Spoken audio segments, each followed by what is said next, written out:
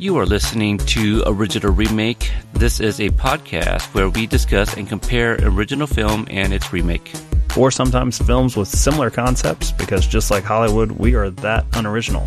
So this being a movie podcast, let's get to it. Welcome back to another episode of Original Remake. And I am Peter, and with me as always is Chris Kringle, Michael Dennison. How you doing, sir? Not quite there yet, I don't think. Haven't packed on the pounds. Don't have beard. You got the beard going. Yeah, not as much, white in it just yet. Getting there, though. Getting old. You're kind of like the Tim Allen before he becomes Santa Claus. I don't know if I appreciate that comparison. Me and Tim Allen kind of disagree, I guess, politically, but sure. Was never a huge home improvement guy, but I'll take it. Santa Claus is all right. We've not done Santa Claus for this show. We haven't. And the reason I brought up that reference was because I put the Santa Claus on for the kids last night, actually, and they enjoyed it. So it's kind of been nice introducing, the kids, whether they're mine or not, just throwing on a classic, and them actually enjoying it.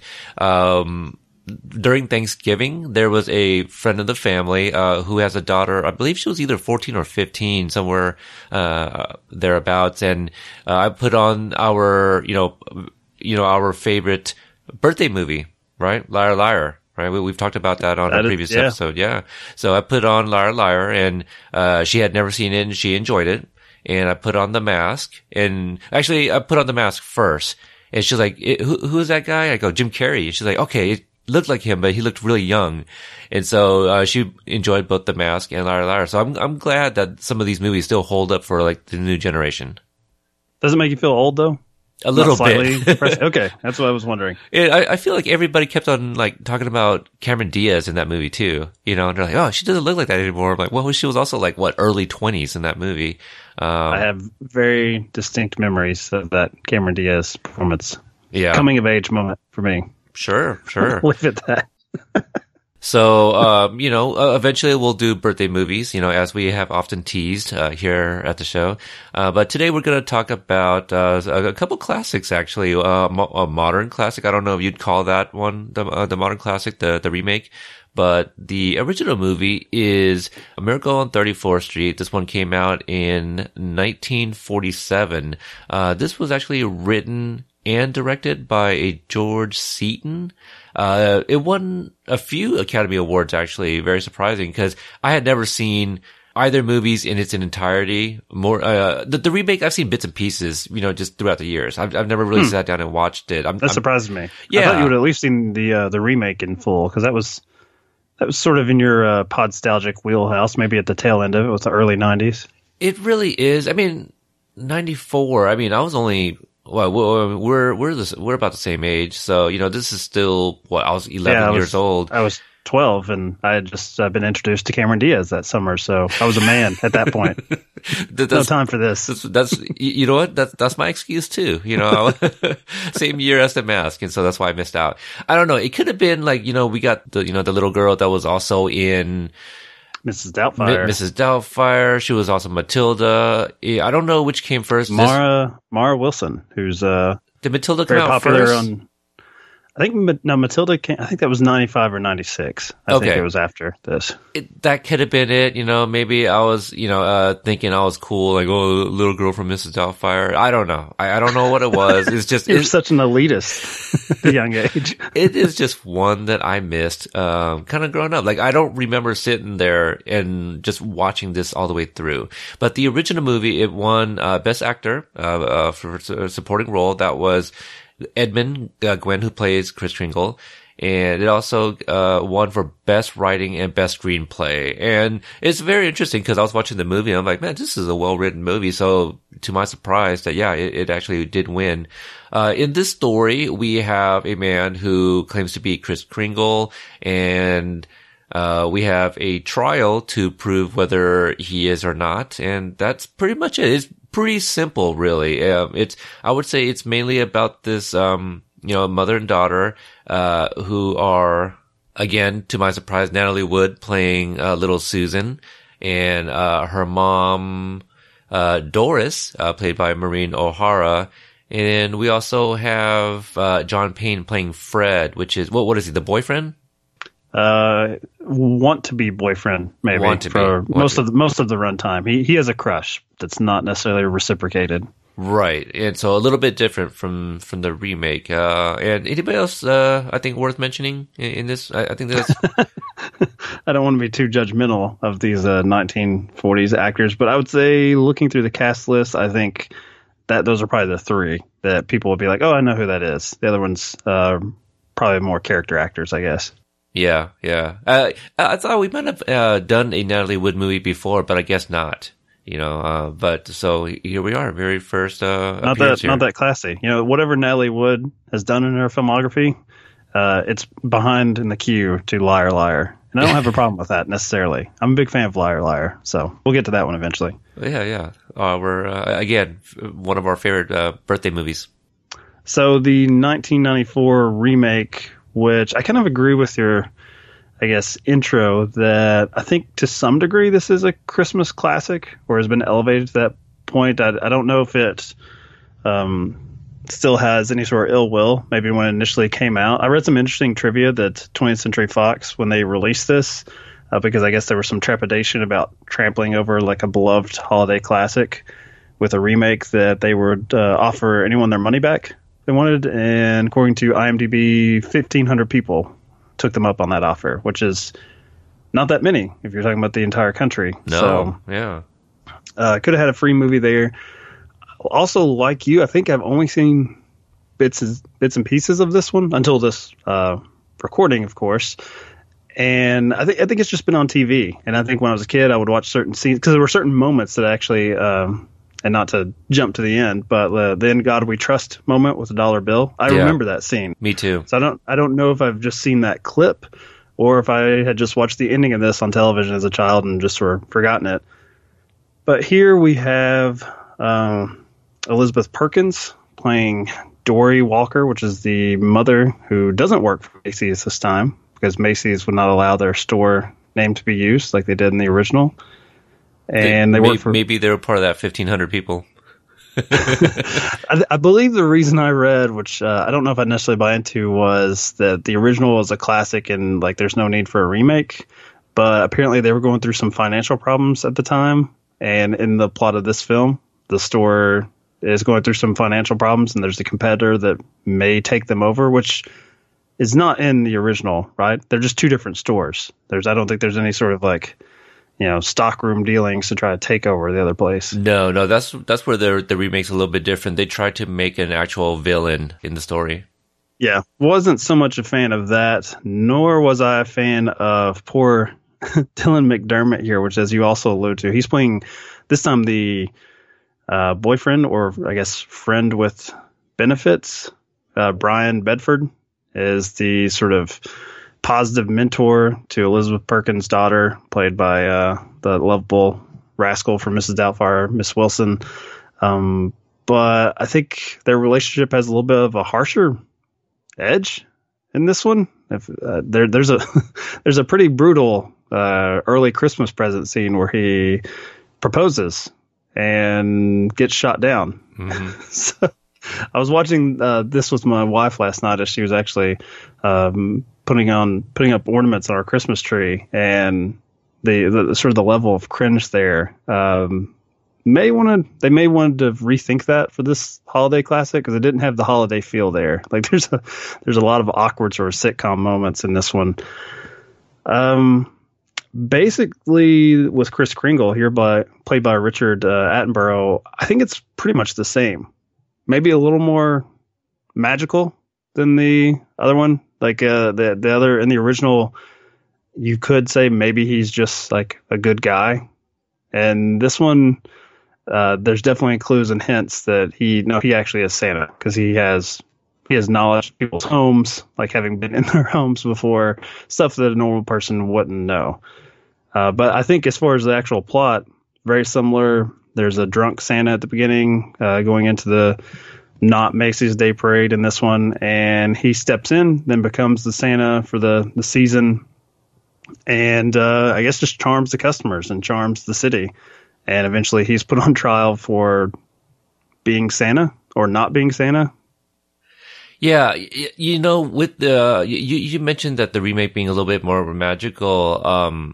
I do like those little touches. I feel that they even try to kind of make the audience, maybe not everybody, but I think kind of question too, like, is he ill? Because I didn't get that with the original movie. I think what I felt about the original movie, like, he's a nice guy. Like, maybe he's just Santa, and he's just extremely nice. But with the remake, I feel like, yeah, he knows all these things, but like, is he ill where he's like making really good guesses? You know what I mean? Like, I don't think we're really doubting that he's Santa, but I think they try to kind of play up the mental illness, It is. Are you uncomfortable with the privacy violations of the modern Santa, the 1994 version? No.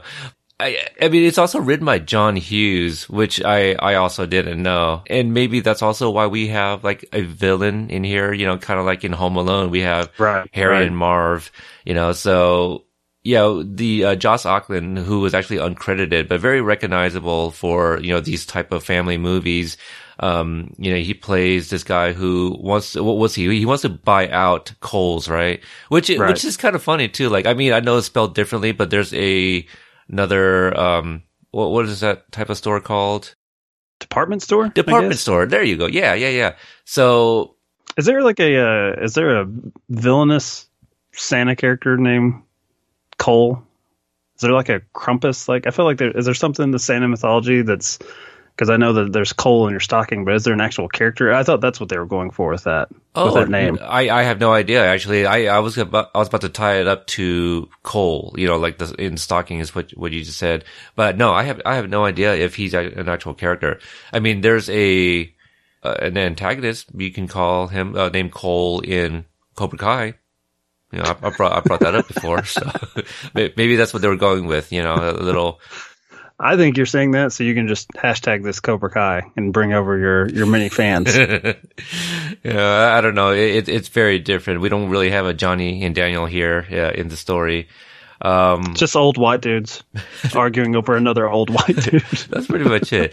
So with this one, because we have Kohl's, which are kind of like the competing department store, they're more tied to like the drunk Santa, right? They kind of hire him to kind of go and provoke, Kris Kringle to bop him over the head with a cane, and they call him a pedophile. He accuses him of molesting children, which is a little dark. John Hughes, a little bit of a darker edge. Yeah. So that makes a lot more sense now. When I saw that he had written the movie, I go, okay, because he has touches like that in all of his movies. But yeah, it. Definitely different. Obviously, I prefer the original's take on kind of how that went down. Umbrella, not as violent as a cane, I don't think. No, I mean, the guy was certainly asking for it, but I did I did wonder that if name calling is all it takes for the Santa, like, how far could you push him? Because there's a little bit. It's interesting, like how Santa gets put on trial. Like, you would totally understand the controversy of the newer one, right? Like, you could see the newspaper, the sort of tabloid journalism headline that like Macy's Santa or Kohl's Santa hits man in the face with his cane, and especially if he was set up like he is in this movie, where there's a crowd around, where there's like photographers. But the original, because I watched the original one last week, and then last night was watching this one again, and so the original, it's just like a sort of a handshake agreement he makes with Macy's to basically get himself, I guess, psychologically evaluated. Mm-hmm. It makes a little more sense because you can understand like a business wanting to cover themselves, because like on his application, he's Kris Kringle. Where does he reside? Like, he is totally like playing up the part. So if you put that in a modern lens, certainly you could understand a store. First off, they wouldn't hire him, but second, if they did, like in 1947, they would probably want to know, is he just doing really well at his job, or does he actually believe he's Santa? And I think that works better in the original as far as the like court case. Right. This one, I don't know, it comes across as really petty. I don't think I really like the villainous aspect of the newer one like at all. I think it's like kind of overly complicated for what the simplicity of the original film. You don't need it. You don't need it at all. when Victor Landberg here, when he was introduced, again, usually he's kind of known to be I know him as the bad guy, like Bill and Ted's Bogus Journey. He's played some, good roles like on Mighty Ducks and the Kid at King Arthur's Court, but you hire him to be the bad guy. I feel, sometimes. I feel bad for his family at Christmas. That old dad he's got the voice of the bad guy always. I don't know. There's something about it that makes it a little less wholesome. But I think because I watched both movies back to back, and I did start with the original, and that's a lot more, pretty straightforward, and there's really nothing complicated in the storytelling. They do a lot of, maybe not a lot, but they do some pretty big things differently. You touched on like the evaluations, which he does go through at least a couple times. Now, what do you think about the relationship between, Fred and Doris, and then Dory and Brian? Well, I hate Dory and Brian as a couple. Like, I don't... You don't buy it? Don't buy it. My wife was actually sort of scoffing at it during that proposal rejection scene where he has something, and I'm paraphrasing here, if we can find a clip, which I don't know if there's going to be someone like really dropping YouTube clips of very specific moments from this scene that doesn't involve like Santa or a cute child. But he says something like I've done everything like for you, basically to like be a positive influence on you. Like he's taken on like sort of an adoptive sort of father role to her child, helped her at work, helped her with any problem she's having. He's basically being supportive, right? Mm-hmm. And he has a line that's like, and I've received nothing in return. And it was my wife that's like, maybe you don't propose to this person then. Like, why? Like, it makes you question Brian. Like, so what exactly? If your assessment is I've received nothing from this relationship, like no warmth, no love, why are you proposing? And I really think the film does a pretty good job of showing us the whole time, yeah, they shouldn't. Like, why is this dude into her? What is it about it? Whereas in the original, I felt like because of the time period, like a single mother who's like succeeding, she has like a very high paying job. She's running the Macy's Day Parade. At that time, probably running that business, that department store, was more financially viable than it would have been in the 90s. I can kind of understand her being somewhat aloof or cold because she just seems like she's under pressure. Like she's just trying to make her life work with her daughter. This one, I don't know. I just don't buy it, I guess. I don't buy the chemistry in the original one. I feel like she's a little bit more, there's some hidden warmth there. Like underneath all the stresses, I could see that being a person that, in the best of circumstances, she's not going to be like a robot. I can't say that about the newer one. The newer, even when they eventually get together, I would look at that. If Dylan McDermott was my buddy, I would be telling him, dude, you got to get out of this. Like, visit the child, tell her to believe in Santa, but what are you doing with your life? Yeah, there's parts of him I like. I like, his moments with Susan.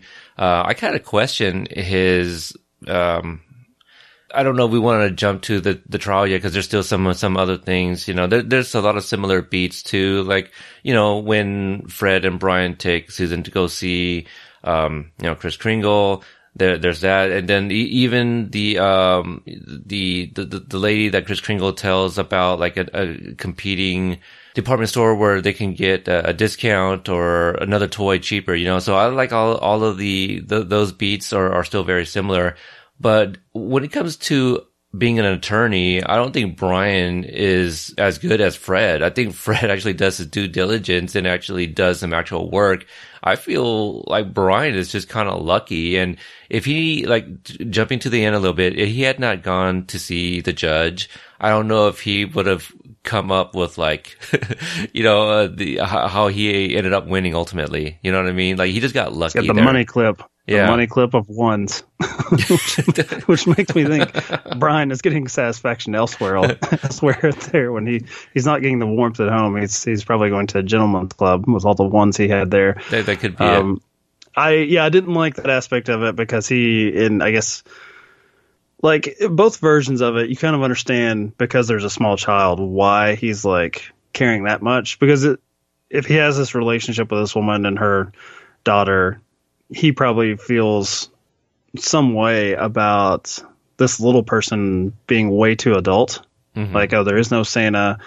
There's certainly a precociousness to the characters as far as both kids are funny at times, but they're funny because they're like 45 years old in the body of like a 5-year-old, like their reactions to things. So I understand someone wanting a child to like be able to enjoy Christmas and enjoy being a kid as opposed to like being so cold and sort of calculating. Mm-hmm. But I agree with you. In the remake, the judge basically tells him like, you need a miracle.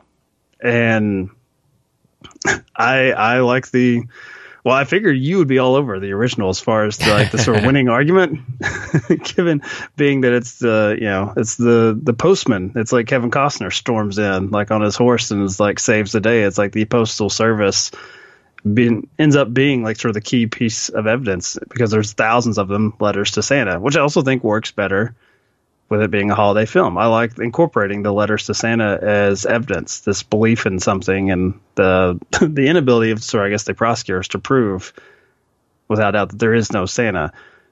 I don't mind the dollar bill argument, but it gives way more leeway to the judge. Like, and I really like this actor that plays the judge in the newer one. Mm-hmm. What is his name? Robert Prosky. He was also Mrs. Doubtfire, yeah. Yeah, he's sort of the kind-hearted boss for Robin Williams in that one that sees something in him that could appeal to children, and he has a good like face, like unlike Joss the villain. Yeah, he could go either way. You could see him being someone that is no nonsense, but he also plays it that he's open to like basically hearing your argument. like and I think that's different from the original, right? The original one, it's like the public is what changes the judge's mind because it becomes like, New York City's putting Santa on trial. And here it seems like it's more, I don't feel like the judge is pressured to make that decision. He just makes it on his own, sort of that last minute dollar bill argument. And he's got a good speech, but I much prefer the letters to Santa as like sort of the winning bit than that dollar bill thing, the "In God We Trust" argument. Yeah, I kind of like them both, but I do prefer the original better. Again, not having seen the original movie, when Fred, has like letters of Dear Santa mail, come in, I'm like, whoa, what? Post office? I thought it was money. I thought it was supposed to be money that, In God We Trust. So they completely changed that. And again, that kind of like, undermines his, Brian's skills as an attorney. Like, he got his miracle, he really did nothing. And uses the little girl. He doesn't even like. I thought he was going to make the argument. I thought he's going to hold up this dollar bill and make the same points, but he lets the judge make the points for him. Which, I mean, I guess in the movie world he wins, but yeah, he doesn't do the work. He just uses props. He's like Carrot Top of attorneys. He's terrible. What a comparison, Carrot Top. Wow. Poor Dylan McDermott. He's far more handsome than that, but he is. I really loved him in Stalkers too, which only lasted one season. And he was also he had a very brief cameo in Runaway Jury, also a movie I enjoy. The props thing, yeah. For me, it was less. No, I don't want to say less impactful because I think in the modern remake, it still works. I feel there's an audience that still likes that. And maybe John Hughes was like, who sends letters out anymore? It's 1994, man. Like, people understand money, and so I don't know. Maybe that's why he did In God We Trust, or maybe spoken like a true villain. People understand money. Yeah. Perhaps he was at the Gentleman's Club one day and slid $1 and just looked down In God We Trust, and he had an idea.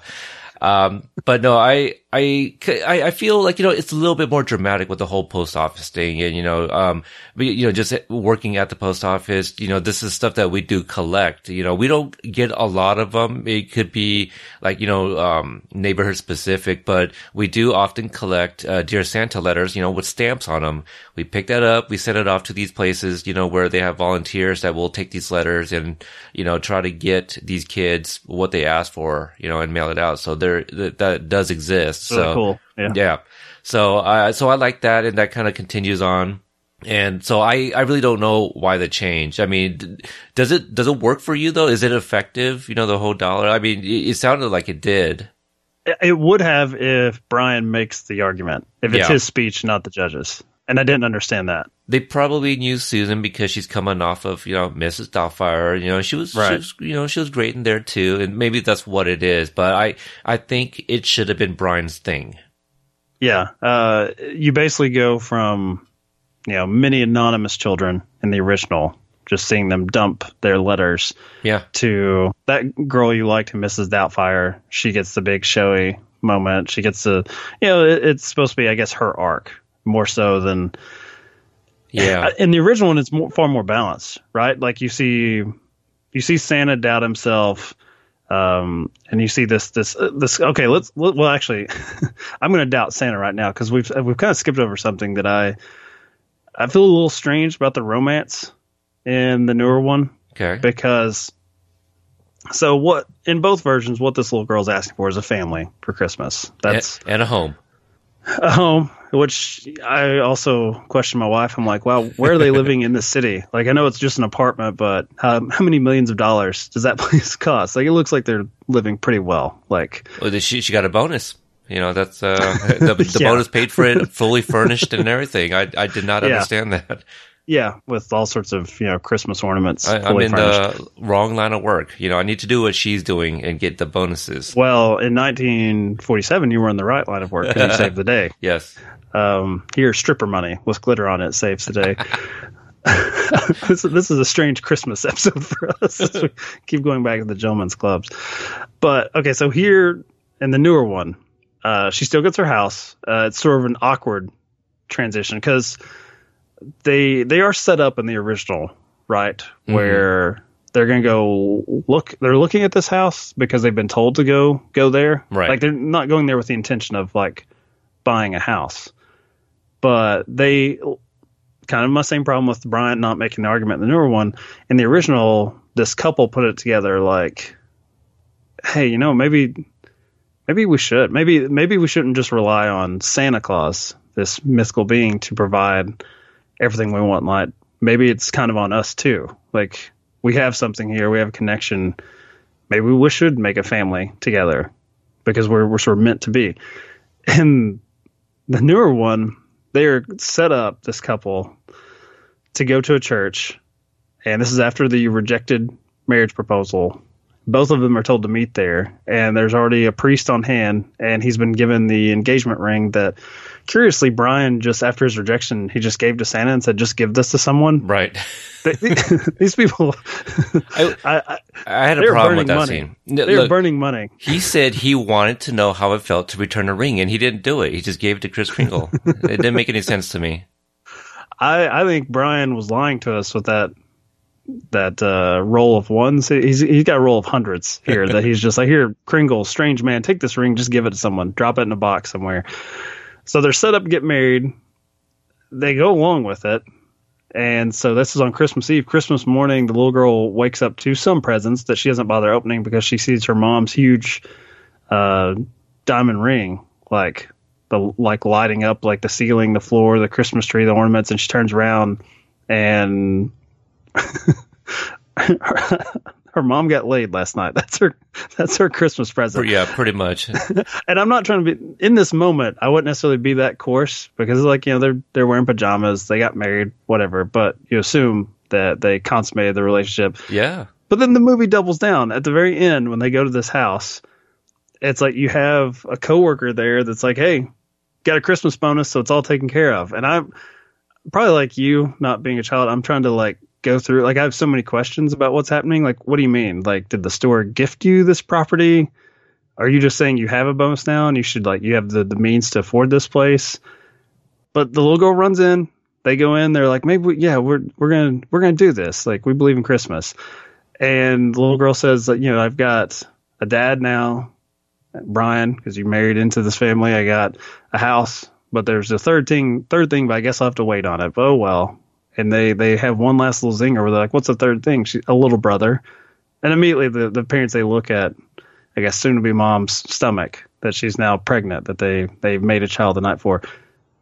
Kind of creepy. This whole thing is a little much. Santa, I was talking about privacy rights earlier. This is a little bit too magical. Santa's got his hands all over it, and I'm not totally comfortable with it. Quite literally, perhaps. I don't know. He he had a hand in everything here. It sounds like, being a homeowner, and when I saw that they got this house fully furnished with the bonuses and such, I'm thinking, I think about those shows. I don't know any of the titles specifically, but you see those shows where a family loses their home, and then like whatever show or people help them get a brand new home and all that. Some of those people, they don't end up keeping those homes because they can't afford it. Like that's right. How I felt with this. I'm like, you got it with your quote unquote bonus. Okay, fine. You got a really big bonus because it was your idea to hire this Kris Kringle to replace the other one. Sure, we'll go with that. But what she does for Kohl's is that, I don't know. I guess Brian is a lawyer. Maybe they can't afford it after all, but I don't know. He's sort of a half-assed lawyer. He doesn't. He looks to the judges to make his final arguments. He's asleep. And I think he's gonna hire, Susan here to help him out. The other thing is, I felt like I got a bit of I don't know, it's Home Alone 1 or Home Alone 2 vibe, but the at the end where Kevin McAllister wakes up and he thinks he's home alone, but his parents and family is all there. Just kind of that magical revelation, like, oh, you guys are here or something. I don't know. It was very, everything's been taken care of. Yes, already. You wake up to it. Yeah, again, the parents come down and Susan's looking at the reflection of the ring just blinging all over the place. I feel like her mom was probably, messing with her. Like how, she's just following this glowing light all over the tree and such, and then notices the ring on her mom's finger. I feel like her mom was kind of like, hey, check out this big rock.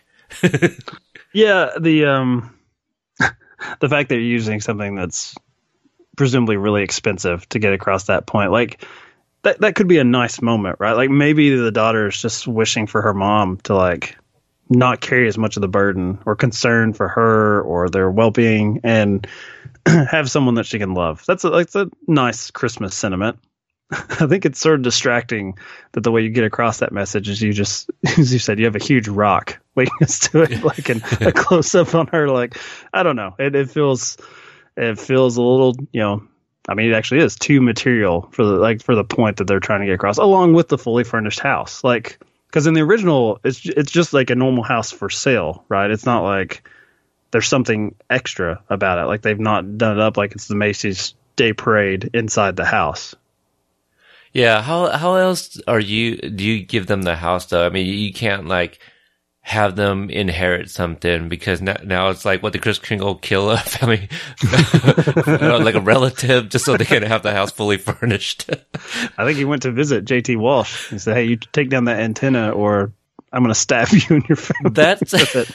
That is one of the moments I did like about the modern remake is JT Walsh, and his wife being put on the stand. I enjoyed that very much, actually. That was fun. Well, I always enjoyed JT Walsh, and really enjoyed his entire career.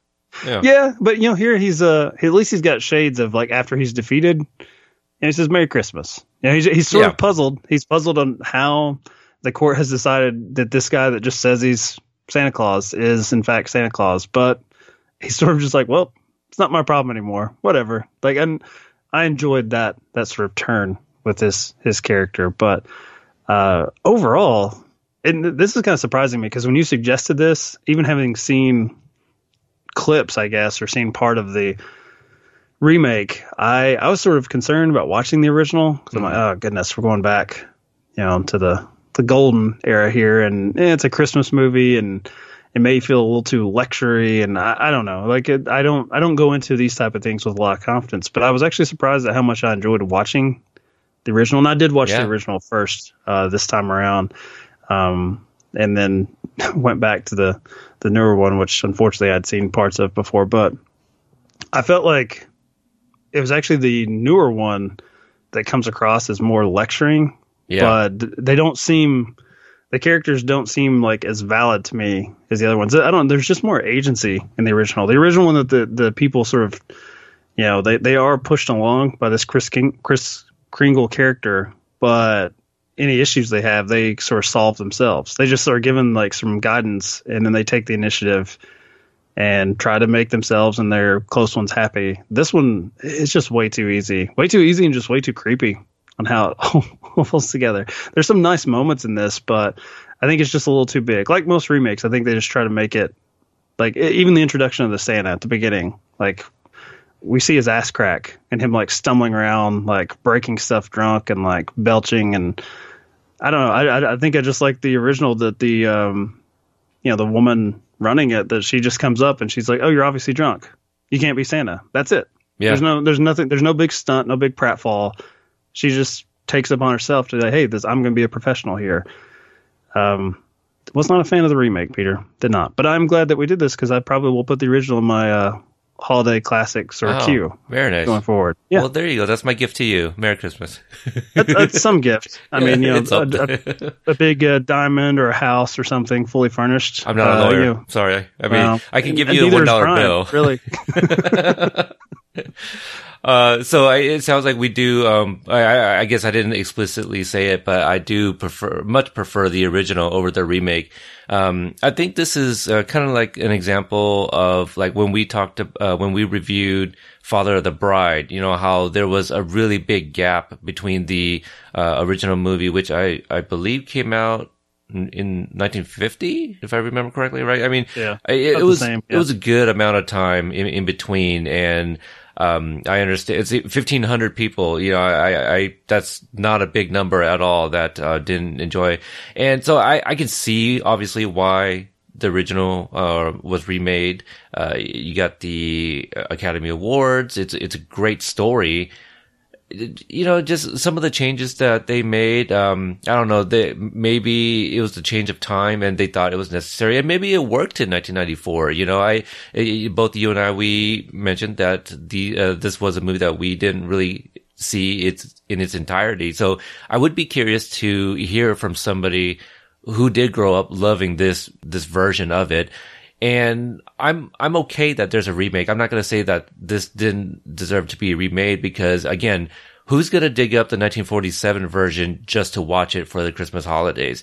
I feel it has to be introduced to you. Nobody really just go out and look for those movies. So yeah, even me as a big movie guy, you sort of forced me into it. Forced me to finally get around to it. It's like, hey, we need to do an episode. It's been months. But if people enjoyed the Christmas theme, we'll have another one on its way. 2018 was a very busy year for the two of us, but both of us, we didn't have houses just gifted us. We both moved. It was not, there was a normal moving process. We had to do it the old-fashioned way, Brian. Yeah. We had to get it ourselves.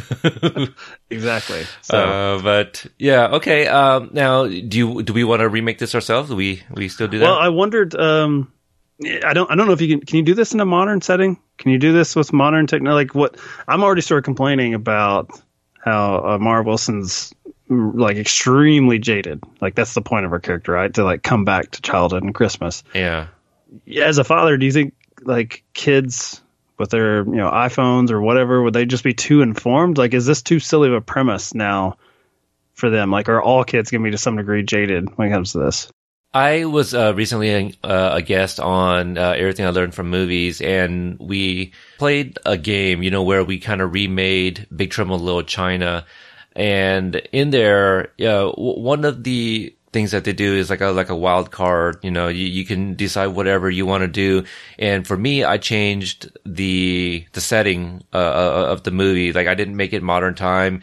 I changed it from Little China in California to Shanghai, China, 1988. And specifically because I didn't want any technology in my movie. I didn't want cell phones and stuff like that. Mm. If I were to remake A Miracle on 34th Street, I don't know how much of a period it would be, but I would take it back a little bit, or at least, kind of limit the use of, technology, phones and stuff, to kind of what you're saying. But yeah, I don't know how you do that because you see people so attached to their phone. So yeah, I guess it would have to be, kind of a period piece, even if it was back to like the mid 90s. I don't see a problem in that. It's just, there's something about that just feels very, I don't know, organic and just, I miss the times, those times before the social media and everything that we're just glued to now with our hands. This is going to be a really wild Kris Kringle, just cause I honestly, I didn't put too much thought into it, but I wanted somebody who's a little crazy, who you wouldn't believe to be Santa Claus. So I'm going to go with William Shatner for my Santa Claus. I don't know if you can see it and maybe why I went with that. The mother, I wasn't high on Elizabeth Perkins as Dory. I thought she was bad. Yeah. And that's probably the direction, because she's been far more charming in other performances. I think they were telling her to be as cold as possible, and she accomplishes that. Well, I enjoyed her very much in Big, which I reviewed on, Podstalgic with Phoenix, my son, who's a teenager now, 18, moved out of the house. For the role of Dory, I'm going to change it back to Doris, because we got Finding Dory, and I don't want, kids to mistake, the two movies. I'm going to go with, one of my, personal favorites, Rachel McAdams. I'm going to have her. And, for the person of Brian, I'm going to call him Fred, just because I want to, separate, what people remember from this Brian character here. Someone who is I don't think anybody would think of this guy when you think of lawyer, but I want to see him more I don't think I've seen him in very much rom-coms, and I'd like to see him play a little bit straight, but I'm going to go with Chris Pratt, for Fred. You're going with a much, higher caliber of cast than I am as far as budgetary I'm concerns. trying to make a good movie here. Instead of putting all the money into the house, I'm going to put it into my actors. Okay, gotcha. I don't have a Susan, because Susan they're both like 6 years old. Okay, I don't either, because I didn't want to come across as creepy, like I'm scouting out 6 years. Exactly. So I don't have a 6-year-old. We're gonna go with an unknown, so they're not tied to movies like Mrs. Doubtfire. Yeah. So here's my theory. I'm starting with an actress that's actually in the 1994 version, and as I was watching it, I thought, not to harp too much on poor Elizabeth Perkins, but I thought, I wish she was playing Dory. I didn't like you. I would change that to Doris or just anything else, just not Dory. I'm going to go with Allison Janney. Oh, okay. West Wing, and just coming off an Oscar win last year for I, Tonya. And she is playing, I believe she's playing the woman who relays to management, hey, your Santa is telling me to go to another store. But it turns around just like it does in the original, which the original actress was in Rear Window. I don't remember her name, but I remember her being the sort of nurse for Jimmy Stewart, because I remembered that voice. Okay. So apparently, if you in my version or your version, if it's remade again, if you're going to play Woman in Christmas Shop, which is what Allison Janney's credited as, you're going to end up being a big star and you're going to win an Oscar, because apparently that's the part to play. But I want her to play the lead, because I feel like if she's cold and calculating, it would still come across as fun. Like, because she can play. She played in I, Tonya, a horrific mother who did not have a good relationship at all, and she was still the most entertaining part of the movie. I'm gonna have her, and I'm gonna keep it a West Wing reunion. So I'm gonna have Bradley Whitford. Actually, I'll toss you Bradley Whitford, or I guess we could do Rob Lowe. We could do either one of those as the attorney, because they both played attorneys, so they could play the leading man trying to pursue Allison Janney. Which one do you prefer? This is crazy, because when I was thinking, remakes, Bradley Whitford came to my mind for the role of Brian / Fred. It's really crazy. Right, so we've got a winner. The thing for me was like, these both characters are much older, than the ones I casted. Do you think, I think it'll still be a great, I think for a cast like that thus far, I know you haven't mentioned a Kris Kringle, but I think you're going to have to get like a really charming, like 6-year-old, Susan, because I don't know if there's going to be like little kids coming to watch, Allison Janney and Bradley Whitford. What are you talking about? I'm sure they've got West Wing on Nickelodeon on repeat now. I'm sure. I love Bradley Whitford and Get Out. I'm going to go watch him in that remake. Exactly. Miracle on 34th Street. So mine may skew older. I think you know where I'm going to go with Santa. I'm going to go with Martin Sheen. I'm going to go with the president. Why not? Why not? Yeah. One of the best fictional presidents ever. So I've got Aaron Sorkin writing and directing, and maybe this is a much more adult. Maybe there's more banter, a little more back and forth. More Gentleman's Club? I'm going to stay away from that. I'm going to keep those dirty $1 bills out of mine. I don't know. And I guess you could also age up the girl, too. Maybe you want to make her like someone who is not being told she should believe in Santa, but maybe she just wants her mom to be happy finally, and she sort of just goes along with it. Perhaps that she is a jaded teenager. Perhaps it's not so much that her mother raised her to not believe in Santa, but she has lost faith because of, her relationship with her mother has changed since their father dying, something like that. I would like a more truer remake and bring back the post office too, because I just, I'm not a biased there. I just really liked the idea of that. And I get what they were going with, like, the In God We Trust on, like, the dollar bill, but I didn't think it was impactful as the original movie. Well, we're going to bring back the post office in our next episode, our next Christmas episode. Yes, and I don't think you've watched them yet, but if you remember, we're gonna do The Grinch, the original, I think 1964 cartoon. I think it's in that 66 maybe. But okay. yeah, that one. In the 2000 Ron Howard, Jim Carrey one, and there is a post office scene. There's a behind the scenes postal sequence in the Ron Howard version. Yeah, see, so that's that I was being sneaky. I thought that was totally on purpose. Honestly, yeah. When I watched Miracle on 34th Street, I was like, that bastard. I was like, this is what this is about. He's going to talk for 20 minutes about this. And then I watched The Grinch right after. And I'm like, oh, okay. Yeah. So it's not Christmas movies we're doing this month. It is movies about the Postal Service. Yeah. So coming right after that, The Postman with Kevin Costner. Exactly. You stole my joke. I was about to throw that in. But I'm cool with it. That'll be my Christmas present to you, to allow you to just, dedicate a whole month to this great industry. Yeah. People often forget about us. This is definitely the busiest month of the year, and we just had our busiest week of the year following Black Friday and Cyber Monday. So, we're working all types of hours. Because of the influx of packages and stuff, they've been starting us at 6 a.m. Yesterday I worked 12 hours, but yesterday my first delivery, pretty early on, I was not even half an hour into the route. I'm delivering at this apartment complex, so I got a bunch of boxes open. I'm just feeding the boxes with mail. This gentleman walks by and he's like, "You're early." And I'm like, "I'm sorry." and like he stops and like he looks behind his shoulder. He's just like, "No, I'm just," and then like he pauses and then like keeps walking. I think he kind of like figured like, that was, what kind of remark is that? Like, I'm early. Like, do you want me to be late?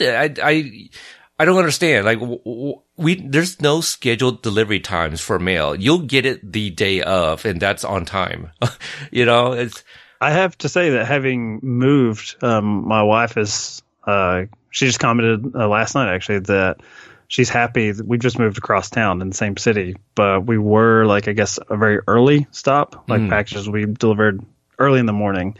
And with it being Christmas season, now we're like late in the afternoon, like almost right before we get home from work.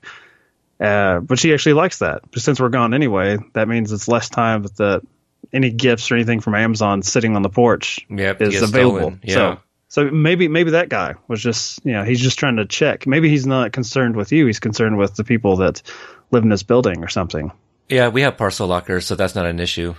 All right, I'm trying to take it from a stranger. He's just an ass. He is. I think he was. So, just a little tip for everybody for the holiday seasons. If you, often order packages and you have a regular house, put a bin or something on your porch so that way it can be hidden from the street, because there are thieves out there, and there's nothing worse than hearing about a package that you delivered that had been stolen, and that you put that box there on the porch, and it happens every year. I like that. I like ending with a little advice. Yeah. So there we go. You're actually doing your job. You're not just giving a $1 bill to a kid and say, "Hey, take this as a judge. Make the case for me." Mike, I don't know if I told you, but originally I wanted to do like a post office podcast where we just talk about customers, and there's a lot of things that people just don't know. Through like our operations and the things that we go through, people wonder, oh, you're late today. Why do you think that is? Do you think I woke up late and showed up late to work? I mean, clearly there was something else. Perhaps I did a 2-hour section on another route before I started my own. Perhaps we got double the mail that we would typically get on that particular day. So that takes more time. So, I mean, mathematically, if you have more mail, that takes longer to deliver. And people don't realize that. And they're often like, oh, it's 8 o'clock. What are you still doing out here? And I'm thinking, you know what? I'm questioning myself the same thing. I really don't know why I'm still out here at 8 o'clock. You've already had your dinner with your family. Podcasting with me. Instead you go to work. I could do that while I work, the long hours that I'm out on the street. I do often think that. What's funny is, I thought about like, asking you like, hey, I watched both Miracle movies. Maybe, I could just do it while I'm delivering. The thought did cross my mind. We could have done that with this being such a post office themed joint that we've got paired up, but method podcasting, right? We'll save it for the Postman episode. All right. So where can listeners get a hold of you? Again, it's been some time since we put out an episode, so maybe something that they can gear to, maybe even for the new listeners. Well, you can follow this show on social media at Original Remake on Twitter or Instagram. And as for myself, I don't know if I have a good. I have so many different podcasts I'm on, like kind of like this one sparingly when time will allow. So I'll just promote one of them. And since we talked about romance, and it wasn't probably the best of romances. With at least the remake of Miracle on 34th Street, you can check out The Grand Gesture, which is a movie podcast I do with Dave and guests. Peter's been on it before. You were on the Titanic episode, and we look at romantic tropes in film, such as the meet cute, the breakup, and, of course, The Grand Gesture. So you can find that show like this one on Podbean, Apple Podcasts, or follow that account on Twitter and Instagram at Grand Gesture Pod. Yeah, for me, I mentioned Podstalgic, where, I did review Big, I think it was during the summer, back in July, with Elizabeth Perkins. But, back in May, Cobra Kai dropped, and I do a podcast called Cobra Kai Companion spelled with a K. That's pretty much consumed a lot of my podcasting time. That's another reason why we haven't done very much original remake episodes. But for Podstalgic, I've been doing a lot of new releases because they were kind of easier to go to, and the instant takes are, pretty simple to do. But if you guys haven't, check out Crazy Rich Asians. That was for me at least, a kind of a surprise hit. I knew that the book was big. I didn't know how big the movie would get, but that's my biggest episode in like years, so far. But I also did like Bohemian Rhapsody, Halloween, Creed 2, the last, I think retro movie review I did was back in July, The Wraith. From 1986. So, I'm hoping in the new year, I'm going to go back to start doing a lot of the older movies, but this December, I'm going to do some more modern classic Christmas movies and some, at least a couple new releases. Podstalgic on Instagram and Twitter.